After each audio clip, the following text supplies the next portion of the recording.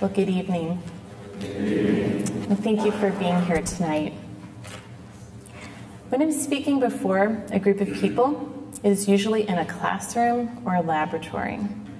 My listeners tend to be somewhere between 18 to 22 years old. I'm usually talking about acid-base reactions or intermolecular forces or how to plot data on a graph.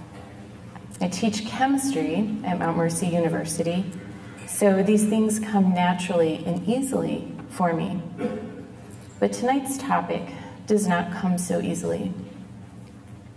Although suffering is a common life experience for all of us, talking about suffering is difficult and painful and deeply personal, and we usually avoid it. Not only do we avoid talking about suffering, we often do what we can to avoid suffering altogether. When we look about us, we can see that we've become a society that is attempting to eliminate all suffering. Substance abuse, euthanasia, abortion, divorce. These are just some of our attempts to rid ourselves of any suffering, pain, or inconvenience. Tonight, I would like to talk with you about how, through my conversion to the Catholic Church, I came to see suffering in a very different light. I will briefly share with you my journey of faith and will focus on 3 specific periods where I experienced suffering. But first, I would like to qualify something for you before I go on. Tonight, I'll be talking about a certain type of suffering that I believe is common to all of us. It is not a suffering that is outwardly visible, although it can and often does produce outward signs. It's not the suffering of bodily illness, but instead, it is the suffering of the soul. I think the Blessed Mother's life is a good example of this kind of suffering. We can try to imagine the interior suffering that she experienced as she watched her son suffer in the last years of his life, and then in his passion and in his death. We are not told that she suffered bodily, but we do know that Simeon prophesied that a sword would pierce her soul. So tonight, I will speak about this kind of interior Marian suffering that I now see is one of the greatest blessings in my life, but I did not always see it so. I grew up in a loving home, an only child to parents who thought they would be childless. My mother, herself an adult convert, was a non-practicing Catholic during my entire childhood. My father shunned all organized religion, but was the kindest man I have ever known. We did not attend any church during my youth, but my parents' belief in the importance of doing good and loving others shaped me profoundly. My earthly father's life and example in particular made my belief and acceptance of a loving Heavenly Father very natural and easy. Both of my parents have passed away, but the echoes of their living are with me still. I always remember having questions as a child that were never quite satisfactorily answered. Why am I here? How did we come into existence? How is the world made? Where will I go when I die? When I was a young girl, I attended church with my Southern Baptist neighbors who always invited me to join them. When I was 14, I went forward at an altar call in this Southern Baptist church, giving my yes to God, and experienced a true and lasting conversion. Although I struggled as a young person without the religious guidance of my parents, by God's grace, I held fast to my faith. I am very grateful for my time in the Southern Baptist Church. As an undergraduate, I attended a United Methodist Church, and it was in this Methodist church that I entered into the sacramental life, being baptized at the age of 20. I am again grateful for my time in the Methodist Church. In graduate school, I attended a non-denominational charismatic church. I was drawn to the joy and the life that I saw in the members of this church. I became deeply knitted in to this community life. We shared meals together, we studied the scriptures together, we prayed for each other. It was a wonderful place to grow in faith and in my love for God. At this non-denominational church, I met my husband, Brian. We were young, full of zeal. I look very different there. We were full of zeal to share the message of the gospel with others. We planned to marry and become missionaries. 25 years ago, this past May, we married in a tiny church in Ann Arbor, Michigan. Our plans to do missionary work were put on hold for various reasons, one of which was that I soon was expecting our first child. Our son Joshua was born on a cold November night in 1992. I was full of hope for the future. After completing my graduate studies, now staying home full-time to care for our son, I threw myself into motherhood. When Joshua was 6 months old, in this picture, I noticed a change in his behavior. His body seemed tight and tense, and he grew fussy, was having difficulty nursing. People told me it was only new mother worries, but I had that gut feeling that something was very wrong. By the time Joshua was 7 months old, we found ourselves sitting in a neurologist's office discussing the rapid decline of our son's life. Over the course of the previous month, he could no longer voluntarily move. He was crying off and on all day and night, not sleeping for more than about 2 hours at a time, and was now having problems, even drinking from a bottle. His body was rigid and tense. He startled at the slightest of sounds. He rarely smiled, and only at the craziest antics that my husband could muster.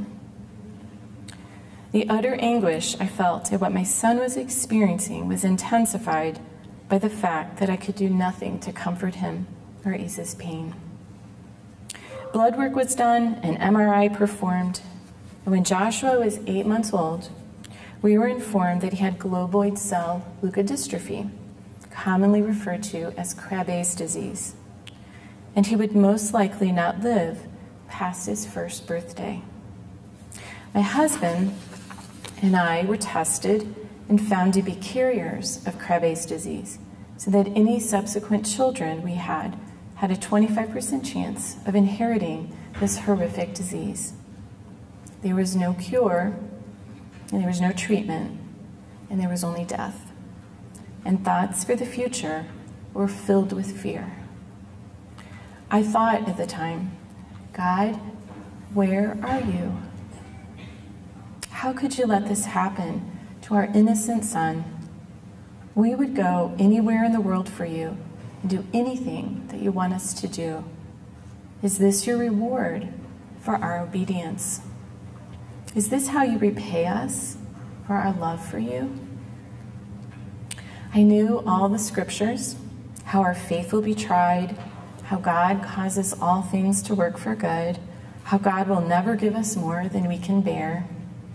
But no scriptures, nothing in my spiritual understanding at the time could help this suffering make sense. If God gave me the suffering, I knew it could be to test me and try my faith. But why give the suffering to Joshua? And so I listened to those who offered some kind of hope in the middle of all of this despair.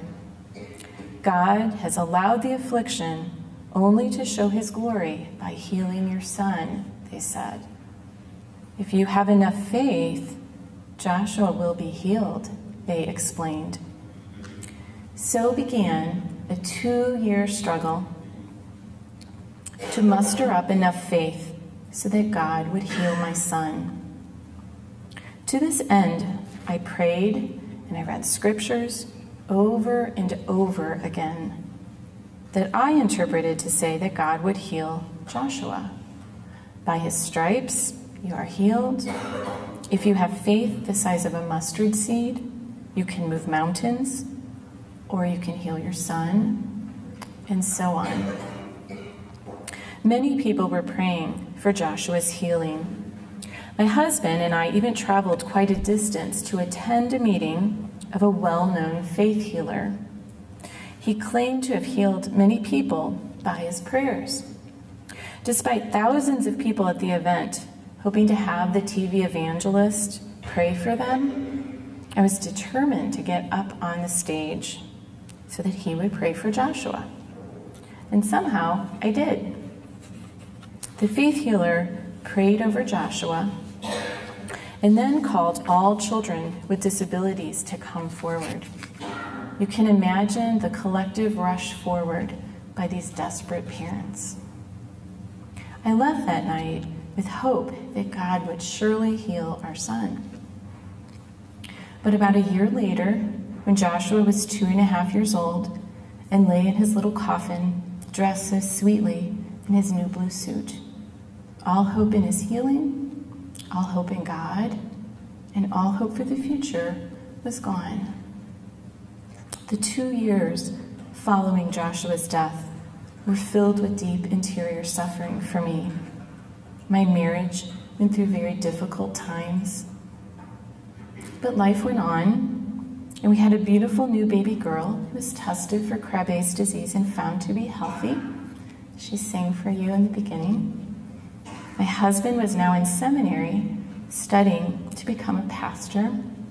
It seemed that everything was turning around for us. But I could not shake the sorrow and the lingering questions about God's dealings or lack thereof in Joshua's life. While in seminary, we began attending a church that taught the Reformed tradition of John Calvin.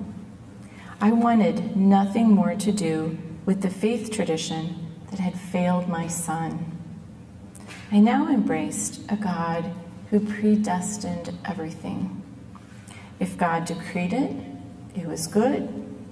If God predestined someone for hell, it would in some way show his glory. It was now up to me to embrace God's ways and grit my teeth through whatever he would choose to throw at me. Why I needed to do this, however, was lost to me. If I was predestined for heaven and my salvation was completely accomplished by Christ's work on the cross, why did I need to go through suffering? If at the moment of death I was instantly and painlessly sanctified, why did I need any suffering at all in this life to grow in holiness? And if I was predestined for hell, then nothing I could do or no test of faith I could pass would change my eternal destination. But I found a strange, uncomfortable rest in believing that my total human depravity was the cause for my confusion and inability to understand. During our days in seminary, I attended a bereaved parents support group. I saw two groups of parents there.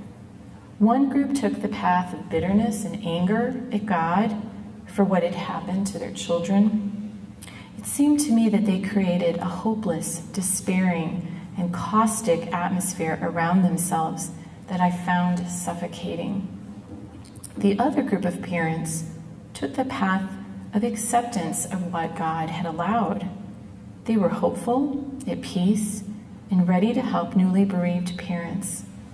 I was fortunate enough to become friends with some of these amazing mothers, and the harvest of their faith was so life-giving that I was pulled out of the sorrow and the depression that comes after losing a child. I also realized that, although I could not find a way to understand why God allowed Joshua to suffer and die, I knew that God existed, that God was good, and that he loved me, he had not left me, and that without him, there really was nowhere else to turn. My faith was now a conviction of things not seen. And so when I found out that I was pregnant again 5 years after Joshua's death, my faith was not shaken, nor was my trust in God's goodness. I was ready to grit my teeth and fight through whatever God might have in store. I was better prepared for the suffering that was to come, but so far from understanding the gift that God was preparing. After doing some research, my husband found 2 successful attempts for treatment on newborns diagnosed with Krabbe's disease. We had the baby tested in utero so that if the baby was affected with the disease, we could make plans for the bone marrow transplant as soon as possible after birth. When I was 5 months pregnant, we received word that this 3rd child, our daughter Laura, did indeed have Krabbe's disease. Our church rallied around us, and I'm not sure how we would have faced this without them. Because of the medical advances, we had hope that she could be treated and live a long, healthy life.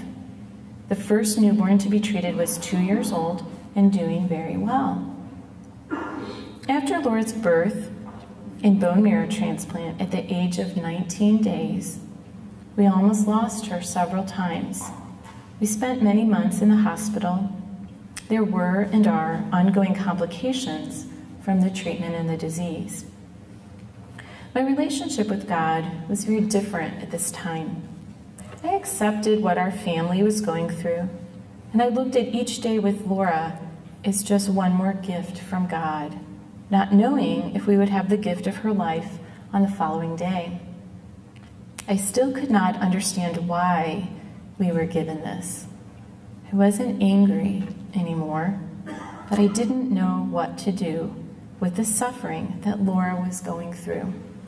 Our suffering at seeing her suffering, or the suffering that our older daughter, Olivia, was experiencing at the young age of 5, felt overwhelming. I was reminded of a story I had read by Corrie ten Boom in her book titled The Hiding Place. Her family hid Jewish neighbors in their home during the Nazi occupation of Holland. She related the following story. Quote, "And so seated next to my father in the train compartment, I suddenly asked, 'Father, what is a sex sin?' He turned to look at me as he always did when answering a question, but to my surprise, he said nothing. At last he stood up, lifted his traveling case, and set it on the floor.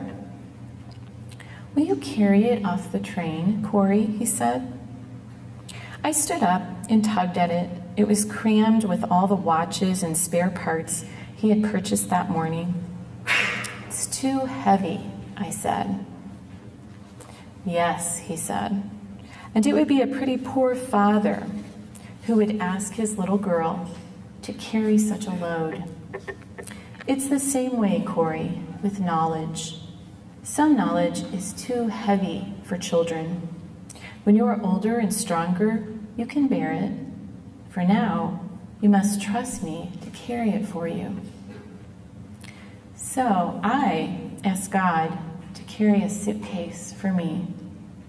Inside the suitcase, I put all the suffering, the spiritual confusion, and my lingering doubts.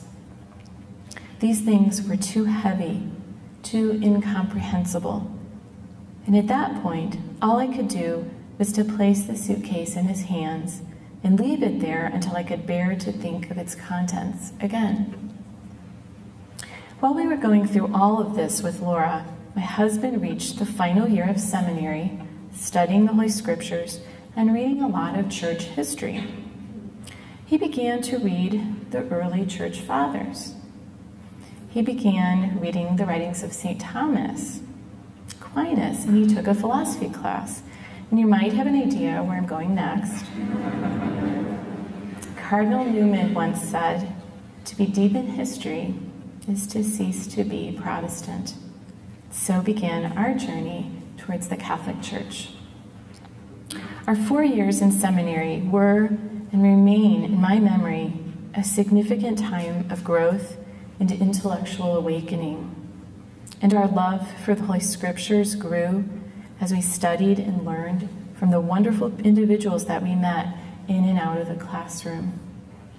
But finally coming to the realization that he would no longer teach in the Reformed tradition or seek to pastor there, my husband graduated from seminary and went on to graduate school in philosophy at St. Louis University. His conversion story is for him to tell, but suffice it to say that after a few years of study, he was ready to become Catholic. He waited for me to enter the church with him. It took me a bit longer, and that is another story for another time. We spent a few years at a wonderful Anglican parish, growing in our love and appreciation for the beautiful liturgy. It was the next to last step in our winding, bumpy road of faith. On a glorious fall day, October 8th, 2006, we were received into the Catholic Church at the Cathedral Basilica of St. Louis just 10 years ago this coming fall. I initially gave the Catholic Church serious consideration only out of a conviction to preserve the unity of my marriage. The problems that I thought were present in the Catholic Church turned out to be what I thought the Church taught, not what the Church actually teaches. My greatest misunderstandings were regarding Marian doctrine. Because of this, and because it is often difficult for a new convert to practice Marian devotions initially, like the Rosary, I decided to choose Mary for my confirmation name, to face these lingering doubts head-on, so to speak. I reasoned that if I could embrace Mary and the teachings about Mary, I could and would embrace all of the Church's teachings. I remember telling my husband that I would become Catholic, but I would not let him talk me into getting a Mary statue for the front of our house. But you know the saying, to never say never. Mary now resides in her garden in the front of our house here in Cedar Rapids, and I was the one who asked for the statue for our 20th wedding anniversary. So Mary came into my life despite myself. When I began to pray the Rosary and meditate on the life of Mary, I began to see my own life in a different way. I had said my yes to God when I was 14 years old at the altar call in the Southern Baptist Church. Was my yes like Mary's? If so, then I should be able to say with Mary, Lord, be it done unto me according to your will. Mary gave God her whole self, holding nothing back from him. But I realized that I had been holding something back from God for all of these years. The idea of what I thought my life should be like. So I began to pray that my yes to God would be like Mary's. And I asked Mary to intercede for me so that I could be more docile to God's will for my life, and that I could find joy in the life that God had given me. Surely Mary knew my sorrow. She whose life was not what she had imagined. She who carried the knowledge of what would ultimately happen to her only son for over 30 years. She who watched his passion and his death. She who lived on as a bereaved mother. Mary led me gently into the devotional life of the Church. And as I grew comfortable with Mary, I wanted to get to know other saints and started reading some of their writings. And as I did so, I felt that I had found my people. Their words spoke all the things that I wanted to say, and their prayers lifted my heart in prayer. Their lives gave me hope and peace. And they began to teach me about suffering. Our daughter Laura was just 7 years old when we, as a family, were received into the church. It was clear by the time she was about 4 that the bone marrow transplant wasn't able to address the damage done by the disease to Laura's nervous system. There is ongoing research for Krabbe's disease to repair this damage, but currently there is no treatment. As she grew, these issues became more pronounced. At the age of 2, she was walking. At the age of 4, she was using a walker. At the age of 5, she was in a manual wheelchair. And now, at 17, she's in a power wheelchair that only requires the use of her left hand. For much of Laura's young life, I kept the suffering in the suitcase, not yet ready to open it. I tried to be optimistic about her physical abilities. We spent countless hours at therapies, tried Botox, tried electrical stimulation, tried muscle release surgeries and casting. But as time went on, it was clear that her life was not going to be what we thought it was going to be. Her mind is sharp, but her body grows weaker each year. Caring for a person with physical disabilities is really hard and complicated. A caregiver often neglects herself and views her own struggles as a sign of weakness. And this adds guilt upon the already emotionally and physically demanding role of caregiver. Caregivers often experience illness themselves or injure their own bodies caring for those who need them. But in my experience, the most difficult part of caring for Laura has been the mental suffering of watching her suffer. And if I let down my guard for just a moment and allow my mind to go down the path of possible futures for Laura, I can make myself ill. And so entered Mary into my life and all the heavenly cohorts she summoned on my behalf. Mary brought that suitcase that had been tightly shut and stuffed on a shelf in the basement of my soul upstairs. She dusted off the cobwebs. And then the Blessed Mother sat down with me and told me that it was time to open the lid. Not to worry, she would hold my hand and steady me. Upon opening the suitcase after I became Catholic, I was surprised to see what lay inside. In my memory, the contents were not only confusing, but horrifying. But what I now saw was very different. It was as if I found a beautiful robe of the finest cloth, so soft to the touch, the color of the sky. I took it out, and the Blessed Mother helped me as I struggled to put it on my shoulders. It was heavy, and it seemed to close off the world around me. I turned to look at Mary and was startled to notice that she too was wearing a robe of similar design. And I knew then that God was asking me to take on the suffering in the suitcase as my mantle. I would not be alone. He had given me Mary as a guide, but he was asking me to wear this garment of his making.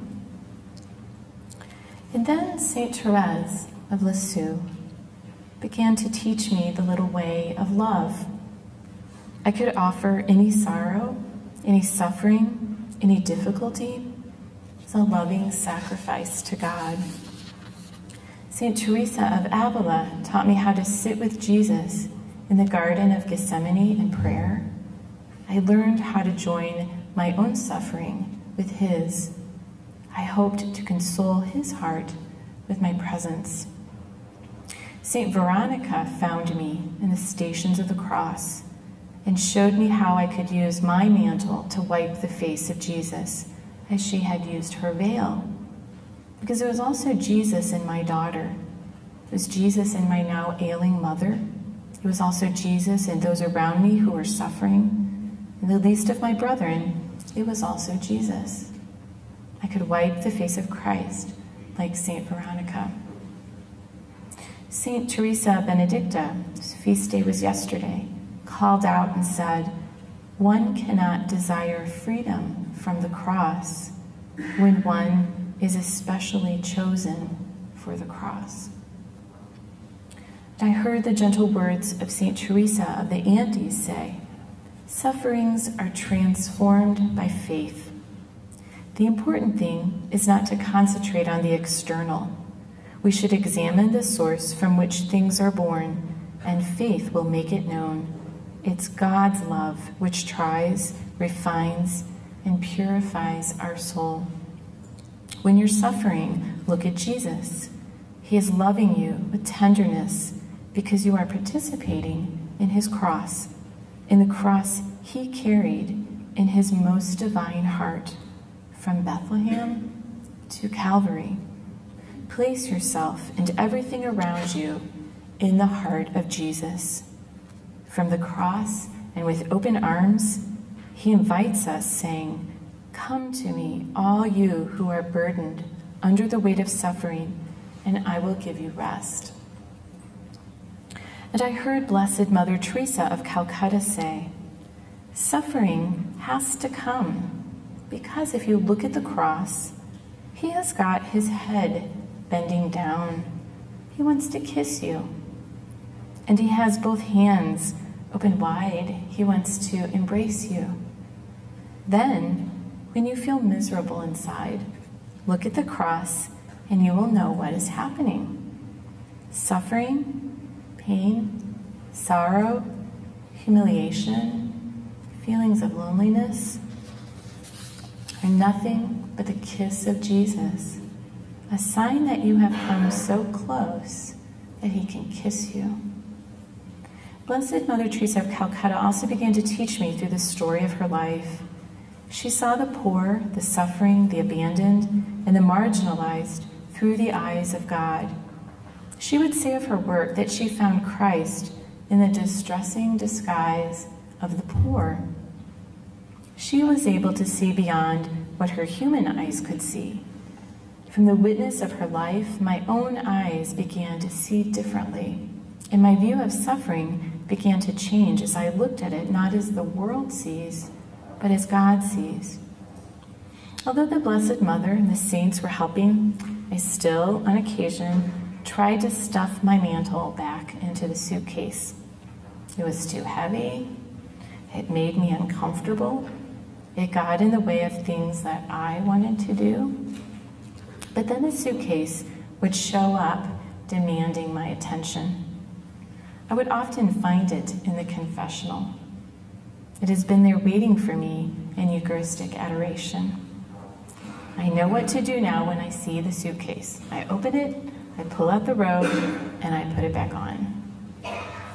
So this transformation of my view of suffering began to change my relationship with my daughter, Laura. It changed the way I cared for her. It changed the way I viewed her disabilities.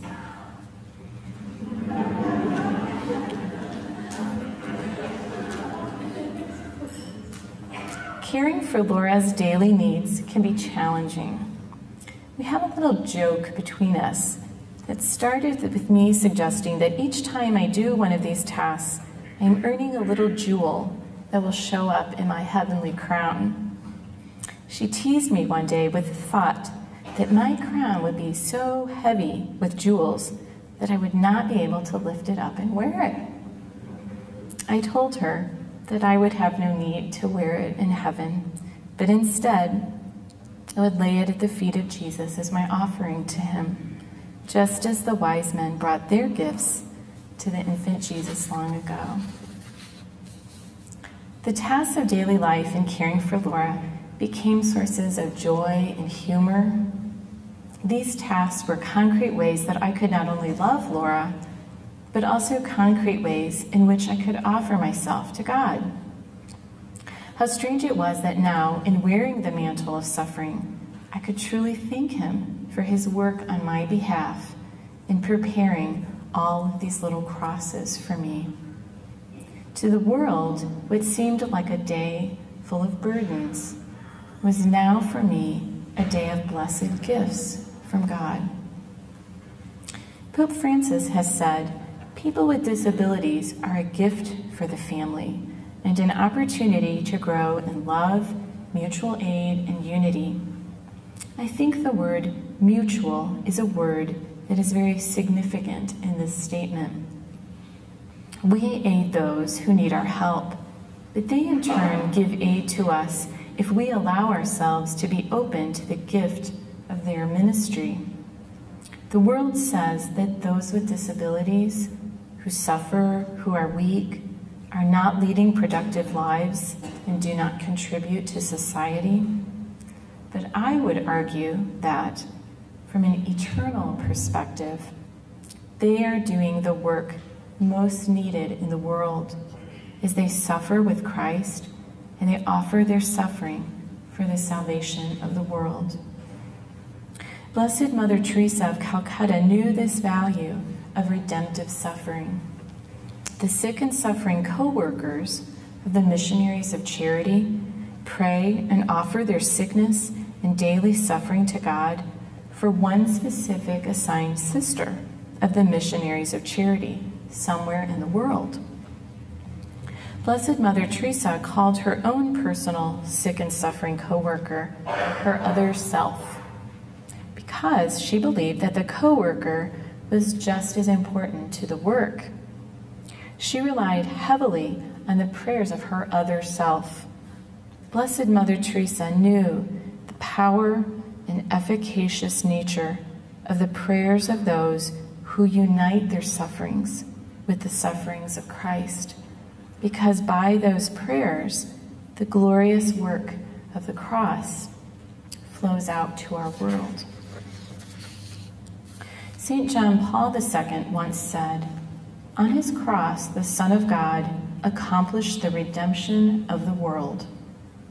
It is through this mystery that every cross placed on someone's shoulders acquires a dignity that is humanly inconceivable and becomes a sign of salvation for the person who carries it and also for others.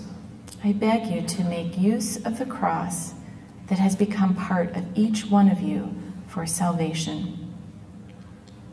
Because of the transformation that had taken place in my own heart and mind, I was now able to talk with Laura about her own suffering. As she grows up, the questions have become harder and more thoughtful.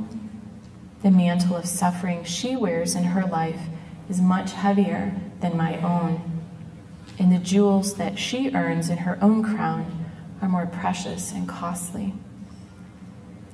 While Laura was dealing with some health-related issues, my own mother's health was declining as well. I mentioned her briefly in the beginning of my talk, and I want to share her beautiful story with you now. When we became Catholic, my mother, although she was not practicing her faith, was very happy. She always said that she believed the Catholic Church was the church that Christ founded. She never went into detail about why she stopped practicing her faith, but she would not return because of instances of scandal that she had witnessed. Father Thomas Keller, a priest that was part of our entry into the church, talked with Mom several times, but to no avail. She could not get past what individuals in the church had done. After my father's death in 2006, her health steadily declined. She was in considerable pain all the time, was bitter and angry with God for what had happened to her. In the spring of 2011, she had a massive heart attack and underwent bypass surgery at the age of 80. The night before her surgery, Father Keller came to the hospital and gave my mom the sacrament of the anointing of the sick. She was brought out of an induced coma a week after the surgery, early on a Sunday morning. As Mom woke up, I witnessed an extraordinary event. While still somewhat sluggish, she began calling out for the doctor to help her. "Help me, doctor. Help me, doctor," she said over and over again. The nurse tried to calm her. I tried to calm her, but she only got louder. And then it seemed that a change came over her. Her attention was turned from her physical pain to the deeper pain that had been in her soul for all of those years. "Help me, God," became her cry. And then she prayed the Our Father repeatedly, but always stopping after "Thy will be done." She cried out, "Forgive me, God," and "Forgive me, Jesus," and then "Thy will be done." Over and over, in kind of a rhythmic pattern for an extended period of time. And then the cries turned into a joyful cry of "Thank you, God," and "Thank you, Jesus." She quieted down and tried to make the sign of the cross while she said, "I want to go to God. I want to go to Jesus. I want to go to heaven." A joyful look came over her face as she stated, "God forgives me." And then, before falling into a peaceful sleep, I distinctly heard my mom say the words, "We have won her back." So at this point, I knew that something was going on, and I must admit, I felt a little uncomfortable about it. The words, "We have won her back," seemed so strange. Was Mom repeating something she was hearing? Who were the "we" in that statement? The angels? The saints? I called Father Keller, the priest who had visited my mom, and told him what was going on. He planned to come by later that afternoon. When Mom awoke sometime later, she seemed better. Looking past my husband and me, she said, "Carol, is that Sister Kay?" We turned, but we saw no one in her room behind us. But she insisted a person was there, all in white, who looked just like Sister Kay. To clarify, Sister Kay was a Dominican nun who had died of cancer 2 years before and was the sister of one of my mom's good friends. So now I was wondering if the anesthesia was causing her to hallucinate, and perhaps all that had happened that morning was just a result of her coming out of the influence of the anesthesia. So when Father Keller came later that afternoon, my mom was very happy to see him. She kissed his hand and asked for a blessing. She said to him, "I'm afraid." And Father asked her, what are you afraid of?"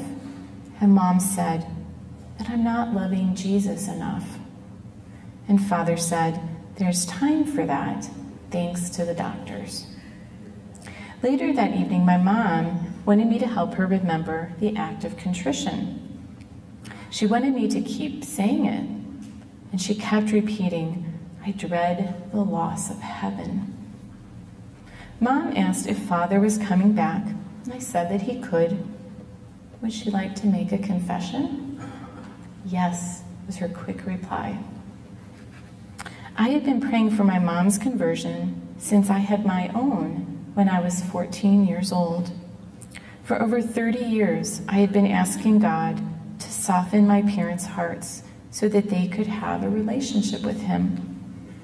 Back then, I would never thought that my prayers would be answered in this way, my mom's reconciliation with the Catholic Church. On Tuesday, March 22nd, 2011, we stood outside my mother's room of the intensive care unit and waited while Father Keller spent about 45 minutes helping my mom make a good confession. As the wall and door of the room were glass, we could see the back of Father standing beside Mom's bed. I cannot begin to describe the joy we felt as we watched him lift his arm and slowly make the sign of the cross over my mom while giving her absolution. Her 40 years of wandering in the desert were finally over, and she was reconciled to God and Holy Mother Church. Father came back to see Mom a week later. When he came out of her hospital room, he said to us, "Well, I wasn't sure that it would stick, but it did." Months later, my mom could remember nothing of the day except for the face of Sister Kay. She was only sure of that. The other result of the day was that all her bitterness and anger at the church were gone, and she couldn't understand how she had let the feelings of a few men keep her away from God and the church. When she would tell others of what happened to her, she would say, "I always thought a deathbed conversion was a shameful one. But now I know that any conversion is a good conversion, and any time is a good time." For the next year and a half, my mom suffered tremendously. On top of the heart problems, she was a diabetic. She had polymyalgia. She had several serious wounds that would not heal. She was diagnosed with breast cancer. The breast cancer moved into her bones. She was finally diagnosed with lung cancer on top of everything else. Well, I had many years to learn the things I learned about suffering. Mom had little time. She knew that God was giving her this final chance to love him. She wanted to make up for all the years that she had wasted. We talked a lot about suffering together, and the saints consoled her with their words. Mom enjoyed reading the excerpts from St. Faustina's Diary of Divine Mercy. She found consolation in these beautiful words. Suffering is a great grace. Through suffering, the soul becomes like the Savior. In suffering, love becomes crystallized. The greater the suffering, the purer the love. My mom could clearly see the gift that God had given her at the end of her life. Her suffering brought her back to him. I once told Mom that St. Teresa of Avila had said, "Dear Lord, if this is how you treat your friends, it is no wonder that you have so few." Mom thought that was funny, but she still wanted to be God's friend. She remained his friend until her death in November of 2012, less than 2 years after the day she was reconciled to him. My mom lived courageously at the end of her life, but I believe one act of faith, 18 years before her death, is intimately connected to her courageous end. One evening, over 20 years ago, in 1994, my mom stayed with our son Joshua while my husband and I went out. My mom knew that Joshua could die soon. She also knew that we, as Protestants then, had no plans to baptize our infant son. And so, while we were out, Mom took Joshua into the bathroom and baptized him in the bathroom sink in the name of the Father, the Son, and the Holy Spirit as she poured water over his head. When she told us about this later, I was upset, but I thought it really didn't count anyway, so no harm done. How wrong I was. It did count, and it eternally mattered for my son. The consolation that we now have as a result of my mom's act is immeasurable. And since the day he awoke in heaven, I am sure that Joshua has been interceding for our whole family and for the grandmother who brought him into the church through baptism in the bathroom sink. And this brings me back full circle again to my son Joshua. I have been asked, how can I make sense of what God had allowed in Joshua's short life? How do I deal with what he went through? Why did God allow that? There is much I still do not understand. I think that Peter Kreeft says it well in his book, Making Sense of Suffering, when he says that it is better to talk of the mystery of suffering rather than the problem of suffering. The problem is to be solved. The mystery is to be continually understood more fully. But a mystery remains a mystery until we are before the one who knows all, that is, until we are with God himself. But I will attempt to articulate what has helped me regarding the mystery of suffering. In becoming Catholic, I learned that our thoughts, our words, what we do, and what we don't do have eternal consequences.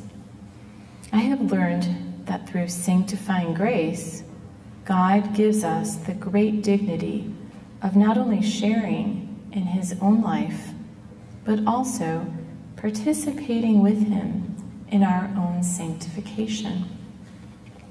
Thus, in response to his grace at work in us, we are given the dignity as well as the great responsibility of determining our final end. I know that God loves us with an endless love and will go to the limit that our free will allows to offer us opportunities for sanctification. I know that he is trustworthy and perfectly good. In fact, he is goodness itself. I know that he desires our happiness. And as happiness is obtaining some good, in this life we can only find an imperfect happiness because we can only find imperfect goods. Perfect happiness, then, is obtaining the perfect good, which is God himself.